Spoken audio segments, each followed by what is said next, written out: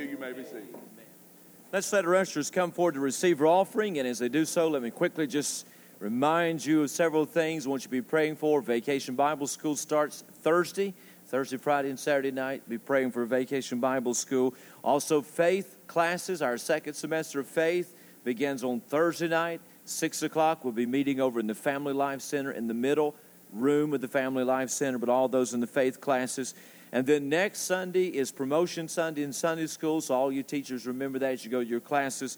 We promote up next Sunday in Sunday School, so make note of that. Special request given to us for a David Groves, 18 years old, that was in an automobile accident, so let's be praying for the Groves family and lifting them up, and as well as the many other prayer requests. Let's pray. Father, thank you now for the joy of being able to give and to be able to bring our needs to you. Bless all the things that are going on.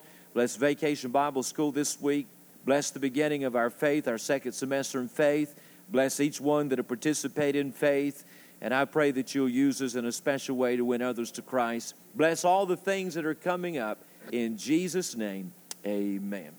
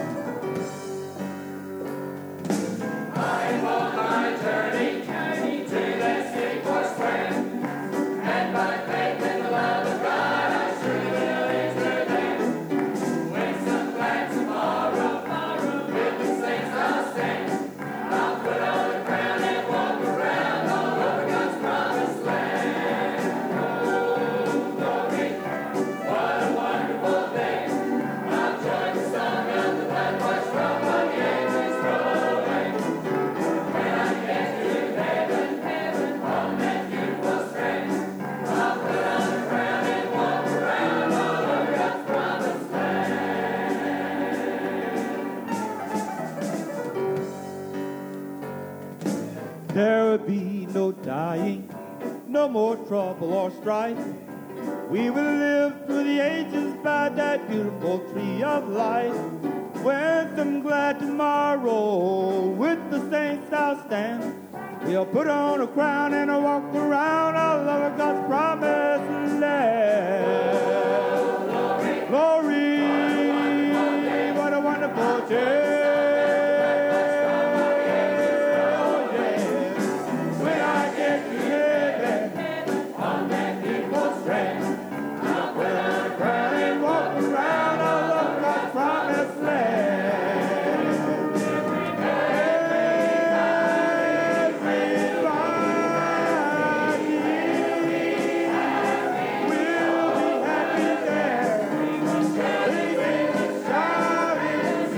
Go!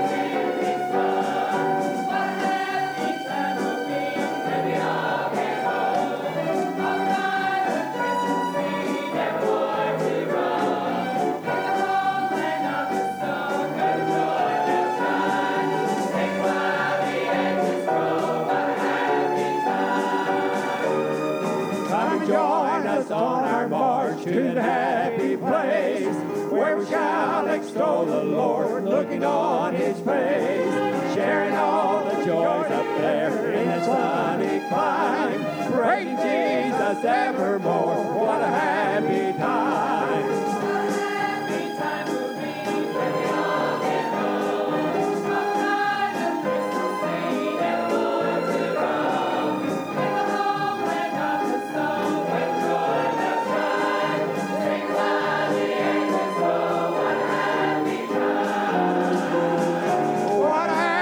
Time will be when we all get home over by the crystal sea,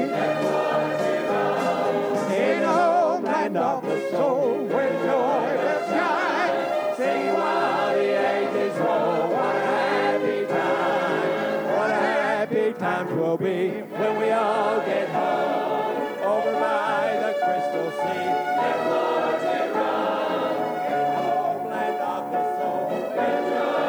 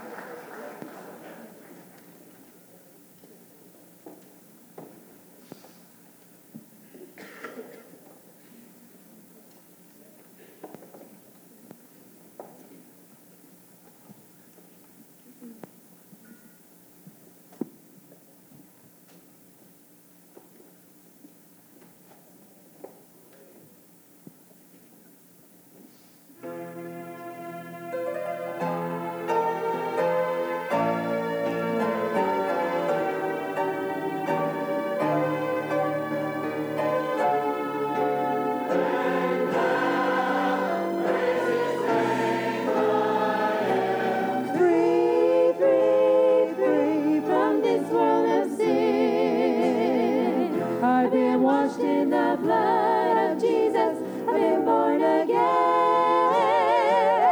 Hallelujah, I'm saved, saved, saved by His wonderful grace. I'm so glad that I found out He would bring me out and show me the way. For a long time I've traveled down a long, lonely road. My heart was so heavy in sin, I sank low. But then I heard about Jesus. What a wonderful hour. I'm so glad that I found out He would bring me out through His saving power.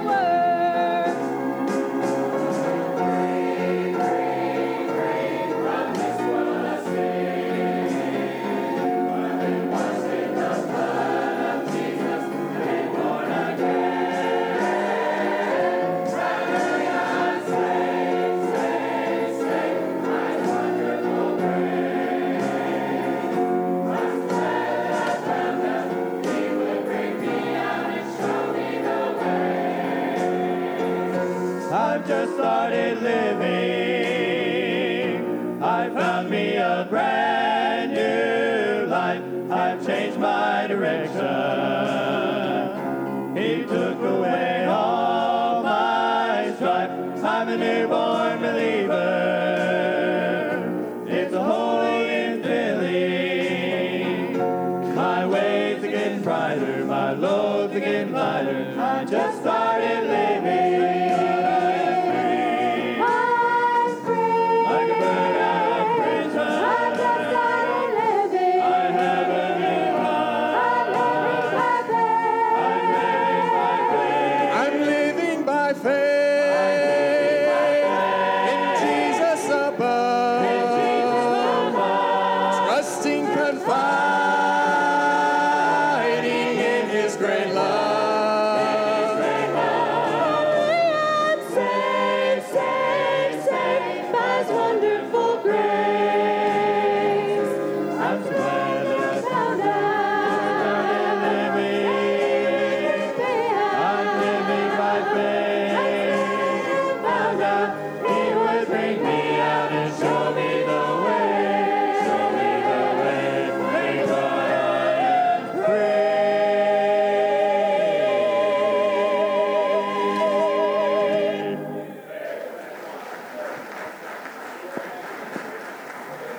Let's all stand now as the choir comes down. Get out, shake hands. Make everyone welcome. Put a smile on your face. Should have a smile after that. Let's shake hands with everyone. Make everyone welcome tonight.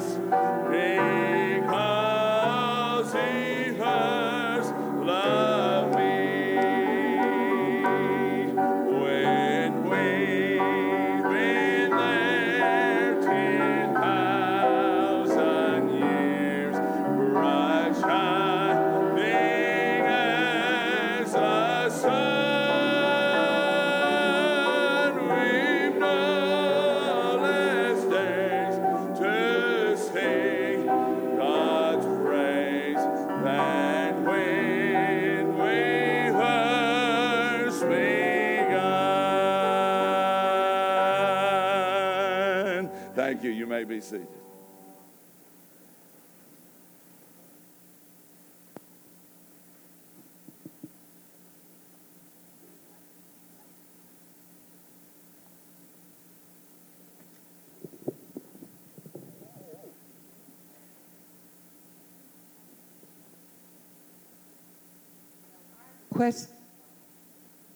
Did you lose me, Rick? No, okay. I requested that we get to sing tonight, in case y'all want to know.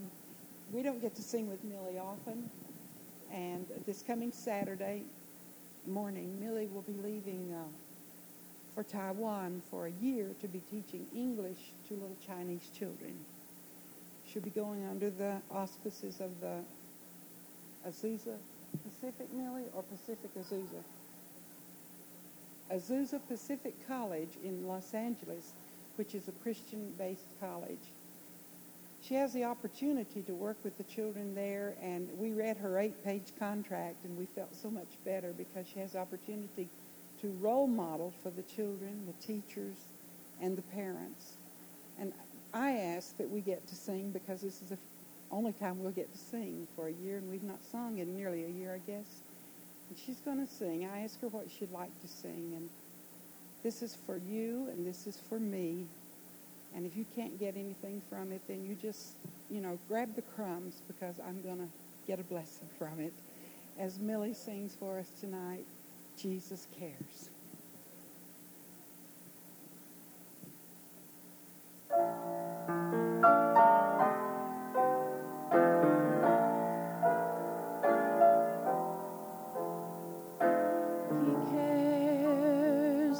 Troubled and the whole world seems wrong. He cares when your trials try to silence your song. He cares when you're weary, though you laugh with the throng.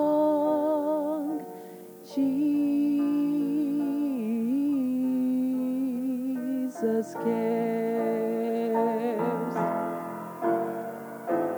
Yes, Jesus cares. He cares when your heart aches. Take him your many burdens.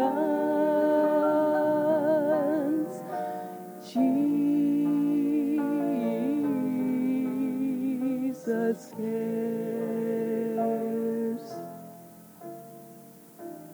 He cares when you stumble in the heat of the day. He cares when you tremble with fever and pain. He cares when you're burdened and too weary to pray.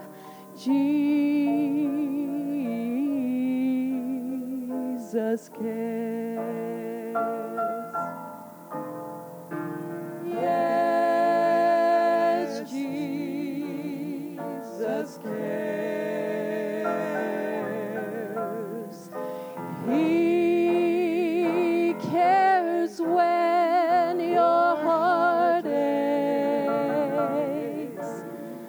Take him your many burdens.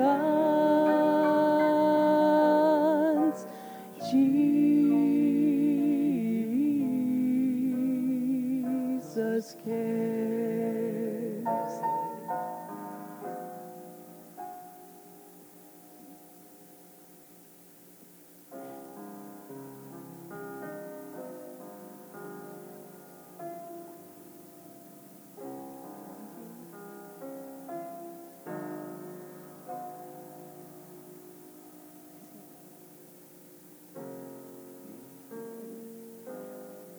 Jesus Loves me, this I know, for the Bible tells me so. Little ones to him belong. They are weak, but he is strong. Yes, Jesus loves Sing it, me. Yes, Jesus loves me. Yes, Jesus loves me. The Bible tells me so.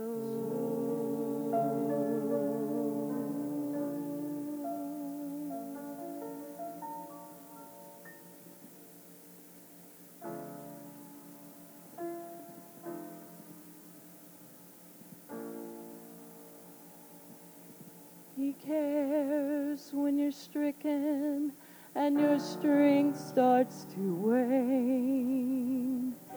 He cares when you fail him and your feet go astray.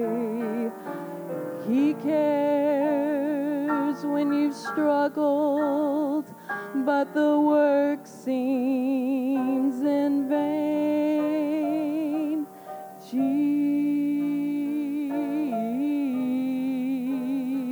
Jesus cares. Everybody sing it with us. Yes, Jesus cares. He cares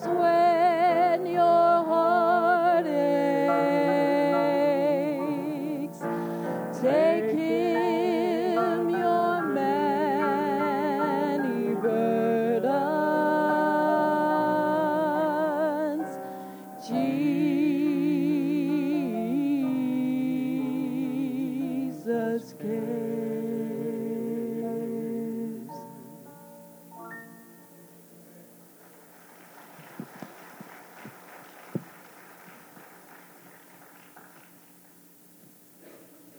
And I'm glad he does care, don't you? Take your Bible and turn to 1 Corinthians chapter 15, the book of 1 Corinthians chapter 15. And we'll pick up where we left off last Sunday night, or Sunday week ago, and we'll conclude chapter 15 tonight as we are hastily coming to a close of 1 Corinthians. Didn't you enjoy the choir? I enjoyed those old songs. Wasn't that a blessing? Well, I tell you it was, and I appreciate them singing. I tell you what you ought to do once in a while. Some of you ought to just jump up and let a war whoop out every once in a while when they're singing. Exactly. And you ought to lift your hand and holler and whatever. That's a blessing. I like that angel song. I hadn't heard that in years. And I like these songs they're doing out of this book. But it's a blessing. Get in there with them, support them, and pray for them and all. And then let me say I appreciate everybody that's in the choir, and some of the new ones are getting in to the choir. And I want you to know how much I appreciate it. We're getting ready for the conference, and that's a few weeks away. And one of the key parts of our conference is our choir. The conference would not be what it is without the choir. And these fellows that come in from all over the places, and they love the choir, and it is that which sets the tone of the whole meeting. And we're getting ready for the conference, and I want to encourage many of you to get in the choir, and then all of you that are in the choir, I want you to mark your calendar and make plans to be here every night. Let's have the choir full just like it was tonight. Everybody on the instruments, that was all good over there tonight. It was. And they were doing that last song. I started once to just jump up. I was afraid I'd knock Amy off the stage, but it was good. It was all good. I just enjoyed it. But let me encourage all of the choir. September 17th, that's homecoming and the start of the conference. And through that week, Monday through Thursday. So everybody, write it down. And I want everybody in the choir, and let's just have it full and sing all during the week just like you did tonight. But again, thank you so much. 1 Corinthians 15, let's stand and let's begin reading in verse 51 as we honor the reading of His Word. And I want us to look at this wonderful passage of Scripture. And I want us to think tonight on this thought. Death, your day is coming. Death, your day is coming. Verse 51. The Scripture said, behold, I show you a mystery. We shall not all sleep, but we shall all be changed. I saw that verse on a nursery one time. Behold, I show you a mystery. We shall not all sleep, but we shall all be changed. Verse 52, that's the one it's talking about. It's not the nursery. Verse 52, in a moment, and the twinkling of an eye, at the last trump, for the trumpet shall sound, and the dead shall be raised incorruptible, and we shall be changed. For this corruptible must put on incorruption, and this mortal must put on immortality.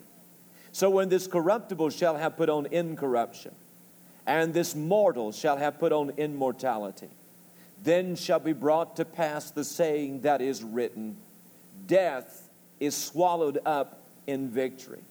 O death, where is thy sting? O grave, where is thy victory? The sting of death is sin, and the strength of sin is the law. But thanks be to God, which giveth us the victory through our Lord Jesus Christ. Thank you. You may be seated. We'll look at verse 58 by itself next Sunday night. But let's look at these few verses tonight, and let's think about this thought. Death, your day is coming. Let's pray. Father, tonight in Jesus' name, we want to thank you for setting us free. And the joy that we have in our heart tonight is because, Lord, one day we did wander in sin. But you found us and you set us free. And Father, we thank you for that. And just for the joy of knowing that we have been set free from sin's bondage and set free from Satan's bondage. Thank you so much for it. And we give you praise and we rejoice over what you've done. Thank you now, Lord, for the word of God we've read. Lord, I've used this passage hundreds and hundreds of times at funerals and gravesides through the years. But I pray tonight, Lord, that you'd make it fresh to my heart. Make it fresh to every person here. May we see the Scriptures and understand the Word of God. But Lord, let it bless our hearts tonight as we think about the ultimate end of death. So honor the Lord Jesus. Bless me, touch me, and anoint me. And I'll praise you and thank you, for it's in Jesus' name we pray. Amen. A number of years ago, I read a most interesting little book entitled It Happened in Tennessee. I don't remember where it was. I was with the Golden Agers somewhere. I think it was in Jackson, Tennessee, and we stopped at the Casey Jones place, and I bought the book there and read it on the trip. But I have looked at it several times through the years. But a most interesting book entitled It Happened in Tennessee. And in the book was a story about a 74-year-old fella by the name of Felix Brazil, known to everyone as Uncle Bush of Roane County, Tennessee. Back in June of 1938, he drew national attention. For on a hot Sunday afternoon, he attended his own funeral and listened while his own eulogy was delivered. People had come from all across the nation for the event, and it was held as the largest rural gathering ever to have occurred that time in the state of Tennessee. The highly publicized funeral was scheduled for 2 p.m., but by 9 o'clock in the morning, more than 1,000 had already gathered outside the small wooden Cave Creek Baptist Church near Kingston, Tennessee. And as the morning and the early afternoon wore on, cars and trucks and buses continued to arrive, filling every available field and barnyard. And by the time that the funeral began, an estimated 8,000 had assembled. Cars double parked along the narrow dirt road leading to the church created a mammoth traffic jam, delaying the arrival of the funeral procession for more than 40 minutes. Highway patrolmen worked to clear a path for the procession. As they did so, stands dispensed cold drinks and sandwiches as everyone eagerly awaited their first glimpse of the living corpse. Well, the procession finally arrived, led by the undertaker from Loudon, Tennessee, with several press cars following. And then came the hearse with the deceased sitting by the driver, and in the back rode the back walnut casket that Uncle Bush had built for himself. The eager mob surged forward to look, and once again the officers had to work frantically to clear a way for the pallbearers to carry an empty coffin to its place. There sat Uncle Bush with his long white beard neatly combed, and he followed the pallbearers, and there he was sitting and beside the coffin as the service began. Gospel groups from Knoxville and Kingston and Chattanooga provided the music. Fred Berry of Knoxville sang a solo. Reverend Charles Jackson, a former pastor from Paris, Illinois, came to deliver the sermon. And the whole thing, you see, the whole thing got started years earlier when Uncle Bush had decided to make his own coffin. He had told reporters that Bolton coffins were cheaply made, and he wanted to have a good coffin. So he labored over his coffin, and as he labored over his coffin, he thought of the intended purpose, and he began to wonder what his own funeral service would be like. And soon Uncle Bush was consumed with an intense desire to see that his funeral service was carried out in the right manner and that the facts of his life were correctly set out. Well, local newspapers heard about his plans and began to publicize them. And when people heard about it, they wanted to be a part of the strange event that's about to take place and to be at the funeral. So a Knoxville funeral home took Uncle Bush's handmade coffin and had it lined. A Knoxville businessman brought him to Knoxville and had him fitted for a suit. There were florists from Knoxville, Lenore City, and even Chattanooga that donated floral arrangements. And at the conclusion of the funeral service, Uncle Bush, he moved along the crowd, shaking hands and citing with his ex the programs that had been printed for the occasion. And when it was all over with, he took his homemade coffin home. Well, in the weeks to come, he was in constant demand. He rode in parades, made personal appearances in theaters. He appeared on Ripley's Believe It or Not radio program and was even featured in an illustrated article in Life magazine. But on February the 9th, 1943, about 5 years later, Felix Brazil did die. And at his request, only a song and a prayer were used at a simple graveside service, and he was finally laid to rest in his polished, handmade coffin. Well, I read that story and I thought about death, and I thought you can plan your own death or plan your own funeral. And if you want to do like Uncle Bush, you can even attend your own funeral. But somewhere, sometime, the real thing is going to occur.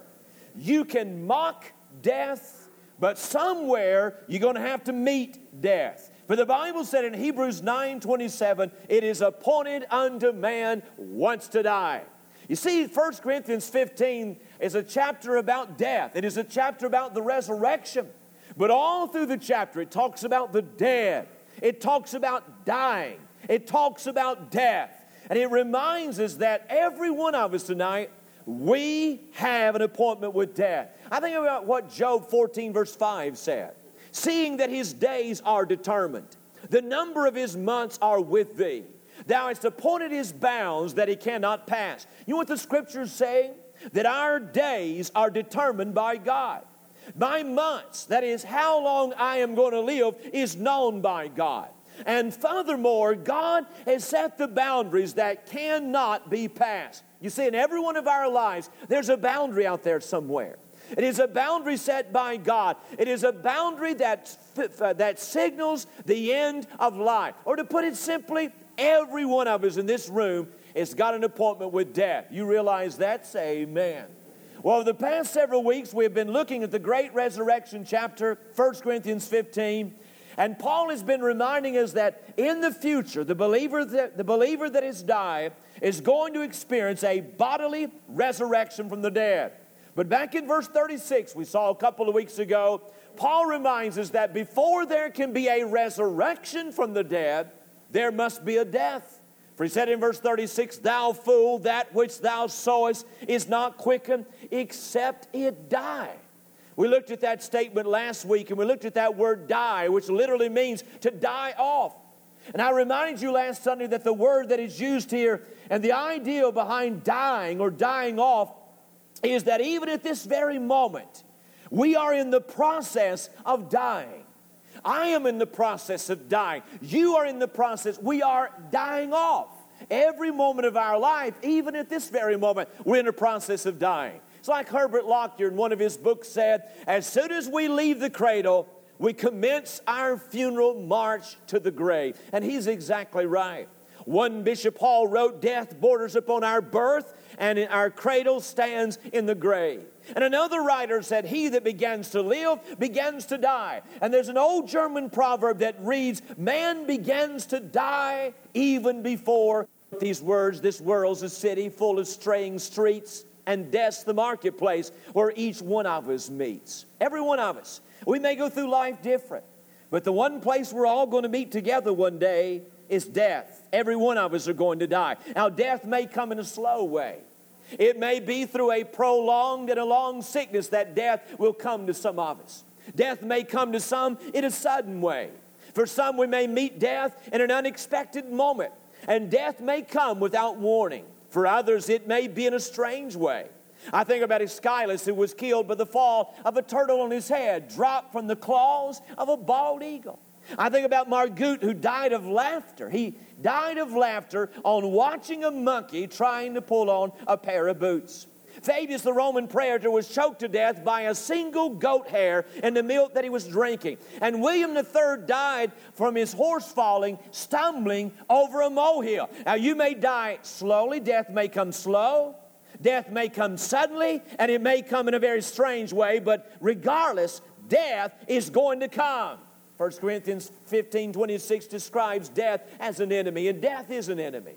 It is an enemy of every family. Death has taken our loved ones and broken all of our family circles. It has been the enemy to every husband and wife, to many of a husband and wife, to many of a parents and children, to many brothers and sisters, and to friends. It has invaded all of the relationships of life and torn them apart, and it's done so without prejudice and has shown no mercy whatsoever. But in the final verses of chapter 15, Paul tells us that death has its day coming. It's like Paul is saying that there is a D-Day for death, that death has its Waterloo. It's like Paul is saying, death, your day is coming down the road. Now, I want you to know tonight that every one of us can look death in the eye and say, death, your day's coming. Death, you have ruled and you have reigned, but death, your day is coming. Can you say amen to that? Look at verse 51 through 57, and let me just point out two things from the scripture tonight. And it's like Paul is saying, death, your day is coming. Why is death's day coming? Paul says, first of all, death, your day is coming because your right over humanity is going to be canceled. Paul is saying to death in verse 51, now Paul's having a conversation with death, and he says, death, I want you to understand something. Your right over humanity is going to be canceled one day. Notice what he says beginning in verse 51. Paul says, behold, I show you a mystery. Stop there for just a moment. Paul said, behold, take notice. He said, I show you a mystery. I have long been, I should say, a lover of mystery stories. I love to read Agatha Christie and Ellis Peters and whatever. I love a good mystery story. I mean, nothing's any better to preach all day on Sunday and go home and read about somebody getting killed. I don't know of anything any better than that. I love a good mystery story.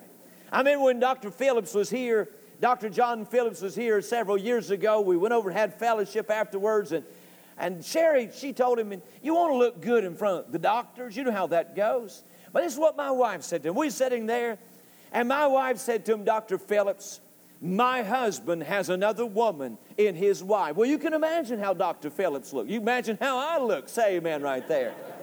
And then she said, it's Agatha Christie. Well, the next day, Dr. Phillips took me out and bought me a whole stack of mystery books. And after I got thinking about it, every one of them was by a male author. Amen. But I like a mystery story. I always have. But when Paul said, I show you a mystery, he is not talking about solving the murder on the Orient Express. He's not solving who shot Roger Ackroyd or whatever like that. But when he talked about a mystery, behold, I show you a mystery, he is talking about something that had been hidden in the past, but now has been divinely revealed by God. The word mystery there has the idea of something that's been made known that could not have been made known if God had not made it known. It is a truth that could not have been comprehended. It is a truth that if you'd went all through the Bible, you would have never put the thing together. It is a truth that God had hidden in the past, but at some point in history, God chose to make the truth known. That's what a mystery is in the Bible. Truth hidden in the past, now revealed by God. Now, Paul said, I show you a mystery. That is, God is revealing something. He's been talking about resurrection. He's been talking about death. But now he says, I want you to understand something that has not been known before. Now, what is this mystery that he's talking about? Notice, first of all, that he's talking about how there's going to be an exemption from death. He's revealing something now. God is revealing something, and that is that there is going to be an exemption from death. Now, every one of you are familiar with Romans 5:12. And Romans 5:12 says that death passed upon all men. Now, the Bible's very clear that death is a penalty that everybody has to pay. All men. Death passed upon all men. All men, everyone, man, woman, boy, and girl, we were all placed under a sentence of death. You see, death was part of the penalty of our sin. And since we're all sinners, then the death sentence passed upon every one of us. Death passed upon all men. No exceptions. Everybody, this sentence was passed upon them. But now, there is a truth that is being revealed that there is an exemption to this death sentence. For Paul said in verse 51, we shall not all sleep. See that phrase there, sleep? That's just a phrase or a word that was used to talk about dying. Paul has said in verse 51 that not everyone is going to die. Even though the death sentence had been passed upon everybody, all men, death passed upon all men, now it's been revealed that not everybody's going to die. There are those that will not experience death. Now, who is this people that he's talking about that will not experience death? Well, you read the rest of the Word of God, and you find that as you read the Word of God, those that will not see death are those that will be living when Jesus Christ comes again. 1 Thessalonians 4:17, the Bible said, then we which are alive and remain, those that are living when Christ comes, the Bible said they shall be caught up. Or Paul put it another way in 1 Corinthians 15:51. He said, not everybody's going to die, but we shall be changed. Now, Paul's already talked about the change that will take place. When Christ comes and the bodies are raised from the dead, they're going to go through a glorious change, the incorruptible and the corruptible. There's going to be a total transformation of the body. But Paul said, I want you to understand something. Everybody's going to be changed. But there are some people that will not have to die. And some people that are not going to go by the way of the grave. It's like Paul is saying, death, your day is coming. Your right over all of humanity will one day be canceled. You have had the right to take everyone that has ever lived in ages past, but the day is coming when there will be those that you cannot touch, and the day is coming when there will be those that you cannot claim. You realize tonight that it's very possible that me and you may be one of those that will not have to go but the way of the grave? Not everybody's going to die. Some are not going to see death. Some are going to be caught up. Some are going to be changed. They will not die. Only two people that ever lived on earth up to this time did not have to die, and that was Enoch and Elijah. The Bible said of Enoch that he was translated and that he should not see death, Hebrews 11:5. And the Bible said of Elijah that he went up by a whirlwind into heaven, 2 Kings 2, verse 11. But I want you to know, glory to God, there's coming a day when there's a whole crowd that's not going to see death. And there's a whole crowd that's not going to die. Like Enoch, they're going to be translated. And like Elijah, they're going to be carried up into heaven. And again, it's very possible that me and you may be among that crowd. There is an exemption to death. He reveals not everybody is going to die. But second of all, he reveals in this mystery, or reveals this truth, that not only is there an exemption from death, but closely connected to it, there is an escape from death. Paul says instead of dying, they're going to escape death. They're exempted from death. Thereby, they escape death. And how will they escape death? Notice what he said in the latter part of verse 52. The dead shall be raised, and the living shall be changed. Again, he's talking about the hour when Jesus comes again.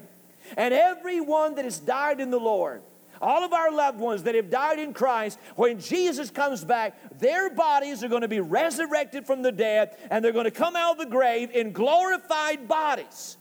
But as for those that are living, there's not going to be a resurrection. There's simply going to be a rapture.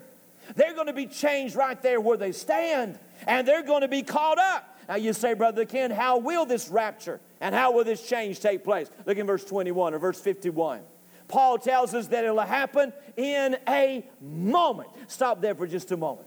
He said, behold, I show you a mystery. We shall not all sleep, but we shall be changed in a moment. You see that word moment there? We get our word atom, A-T-O-M, from that word translated moment. Back in Paul's day, and of course in our generation, they have learned how to split the atom. But in Paul's day, the word described that which could not be cut, or that which could not be divided. And sometimes it was used in reference to matter, but sometimes it was used in reference to time. And whenever it was used in reference to time, it spoke of the smallest fraction that was conceivable. In other words, it talked about that part of time that you cannot divide anymore. It talked about that measure of time that you can't divide anymore. We break it down from an hour to a minute to a second and even lower than that. But in those days, the ideal of the atom or a moment was that you broke it down to a point that you could not break time down anymore. Paul is telling us that when Jesus Christ comes, those that are living as well as the dead are going to be changed. They're going to be raised up, the dead. The living is going to be called up, and it'll happen so fast that it's beyond our ability to even measure how fast it's going to be. Just like that, even faster, we're going to be called up. Can I get an amen right there? But notice what also he said. Not only does it say that it'll happen so fast that it's almost unimaginable, but it's also almost unobservable. For he talked about it in a twinkling of an eye. Notice carefully, he did not say the blinking of an eye, but the twinkling of an eye. And the phrase that is used here, and the word that is used here, is that which talks about like casting a glance.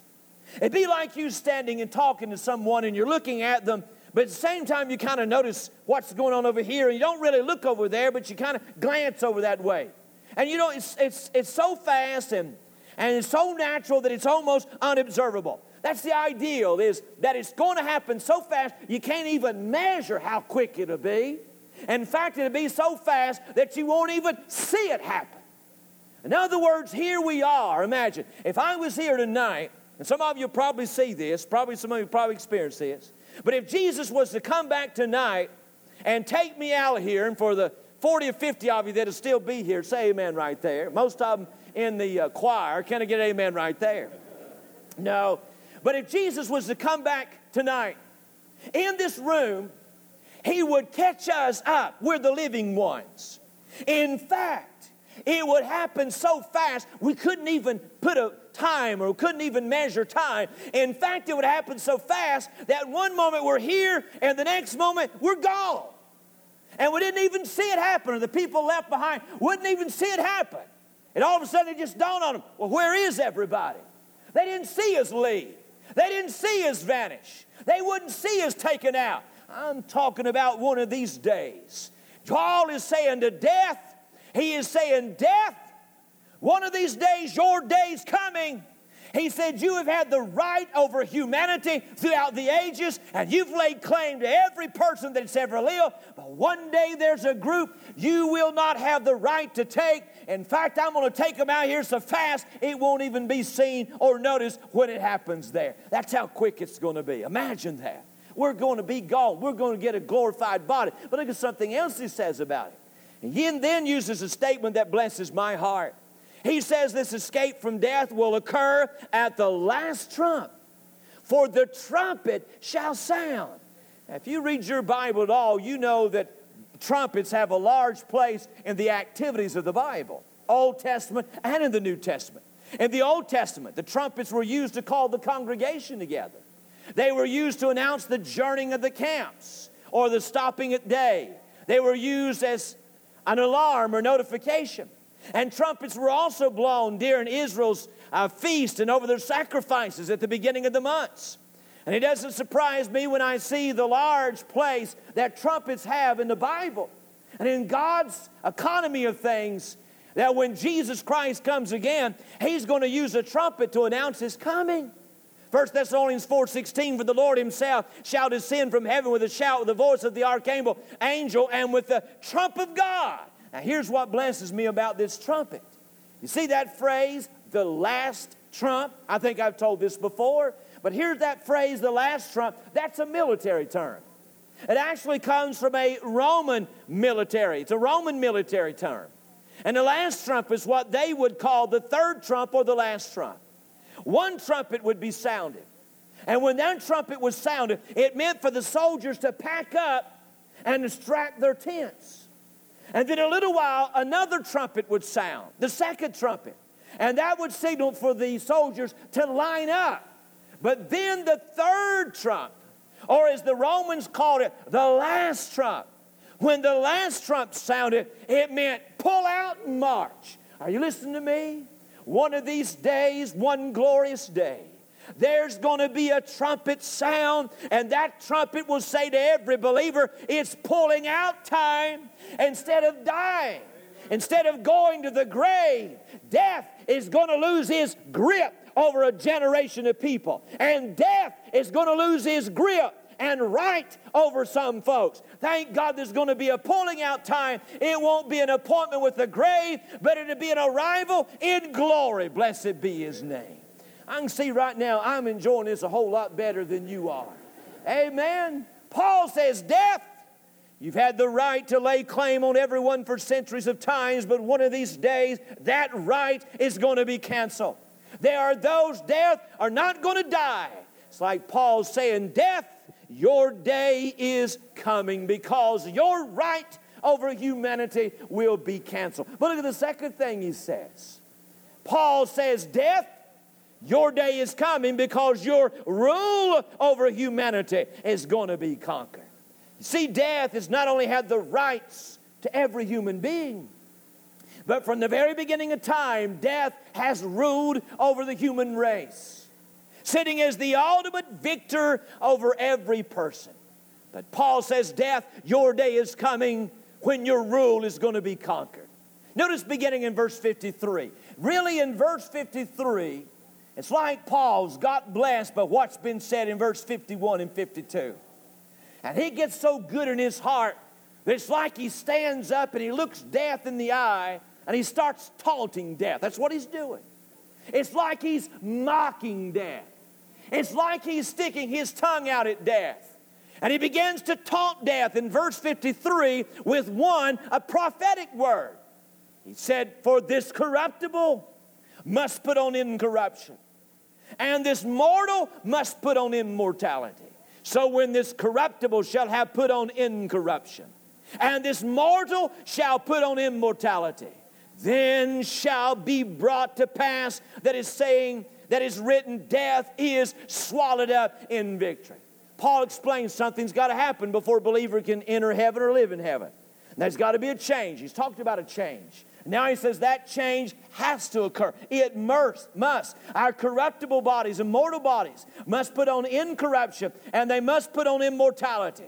But then Paul says when that change takes place, then is going to be fulfilled the prophecy, death is swallowed up in victory.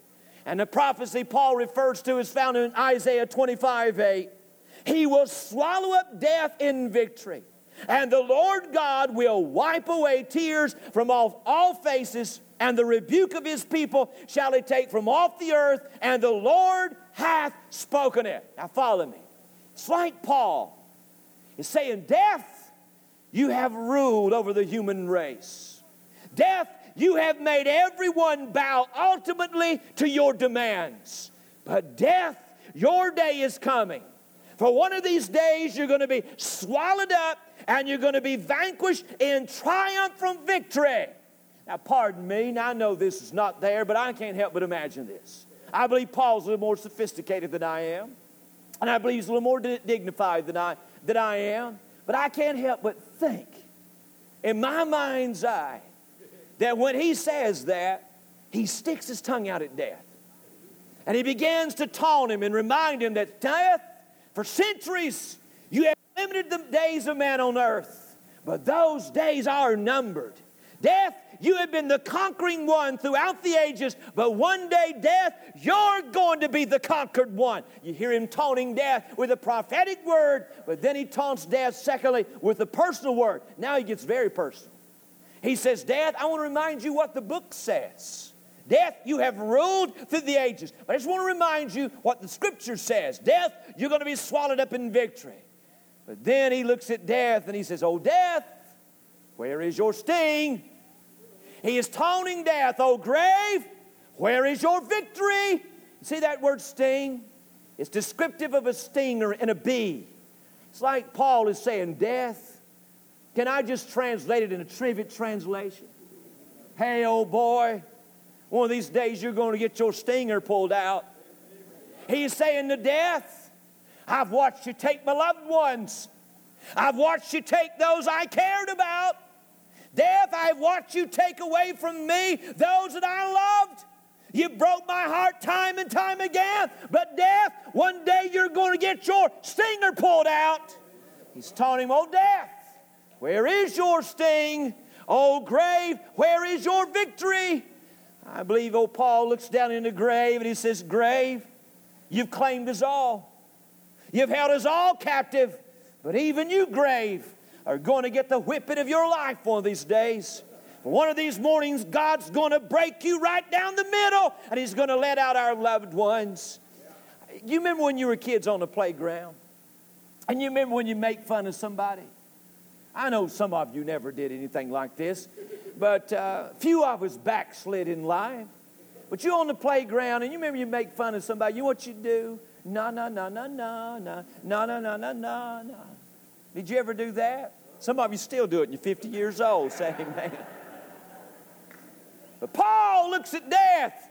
He says, no. He looks at the grave, and he says, grave, death, you've taken my loved ones. Grave, you've held them in the ground for the ages. But no. You're going to get your stinger pulled out. You're going to get the whipping of your life. Death, your day's coming down the road. Glory be to God. I go almost every week of my life, I'm in a funeral home.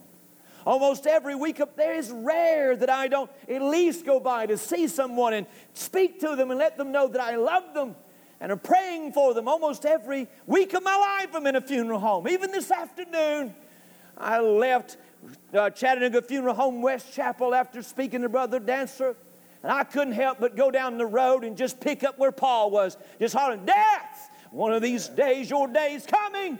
Death, one of these days your stinger's going to be pulled out. Death, one of these days you're going to lose the victory. Death, your day is coming." He said in verse 56, the sting of death is sin, and the strength of sin is the law. Paul reminds us why death even exists. First, he reminds us that the sting of death is sin. Sin's the reason people die. There wouldn't be any death if sin hadn't entered into the world. That's the strength. That's the sting of death. Sin. He tells us that death gets its sting from the reality that all of us are sinners. And secondly, that the strength of sin is the law. How did we know we were sinners? It is the law that revealed we were sinners. The law. Listen, nobody's ever been saved by the law. But you want to know when you do wrong? You want to know how you know that you do wrong? Because of the law. It is the law that revealed that we were sinners. It was the law that revealed that we could not get to God on our own. It was the law that revealed as our schoolmaster to bring us to Christ, to help us to realize we're sinners, we can't get to God on our own, we got to come to Christ. And he says there's a law that reveals we're sin. That's the strength of sin. But he adds in verse 57, I like this. But thanks be to God, which giveth us the victory through our Lord Jesus Christ. It's like Paul had one more thing he wanted to taunt death about. He says to death, can I paraphrase it my way? Death, you have had rights and you have ruled through the ages because of sin. But death, I want you to know something. Somebody's taking care of that problem. He said, death, you have been able to claim your victims because of sin, but somebody's took care of that problem. And somebody has conquered both sin, and I want you to understand death, he's also conquered you. And can I put it this way?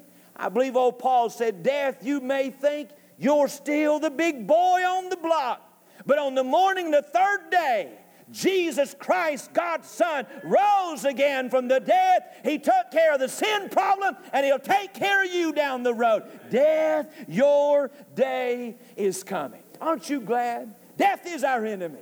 It's taken all of us and broken our hearts.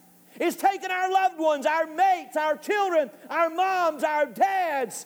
Oh, what an enemy he is. But praise God, we can look death in the eye and say, death, your day's coming down the road. I think about something someone wrote. They said, there is a preacher of the old school, but he speaks as boldly as ever.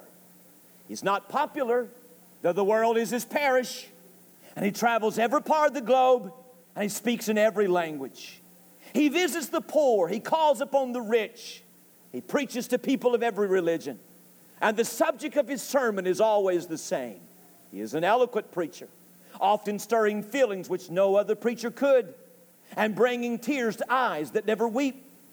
His arguments none are able to refute, nor is there any heart that has remained unmoved by the force of his appeals. He shatters life with his message. Most people hate him. Everyone fears him. His name, it is death. Every tombstone is his pulpit. Every newspaper prints his text. And someday every one of you will be his sermon. I say that, thank God, by the authority of the Word of God. Death, one of these days you're going to preach your last sermon. Death, one of these days you're going to claim your last victim. Death, one of these days you're going to take my last loved one. Death, one of these days your right and your rule will be canceled and conquered. Death, your day's coming. Let's stand to our feet, please. Thank God for it. Amen.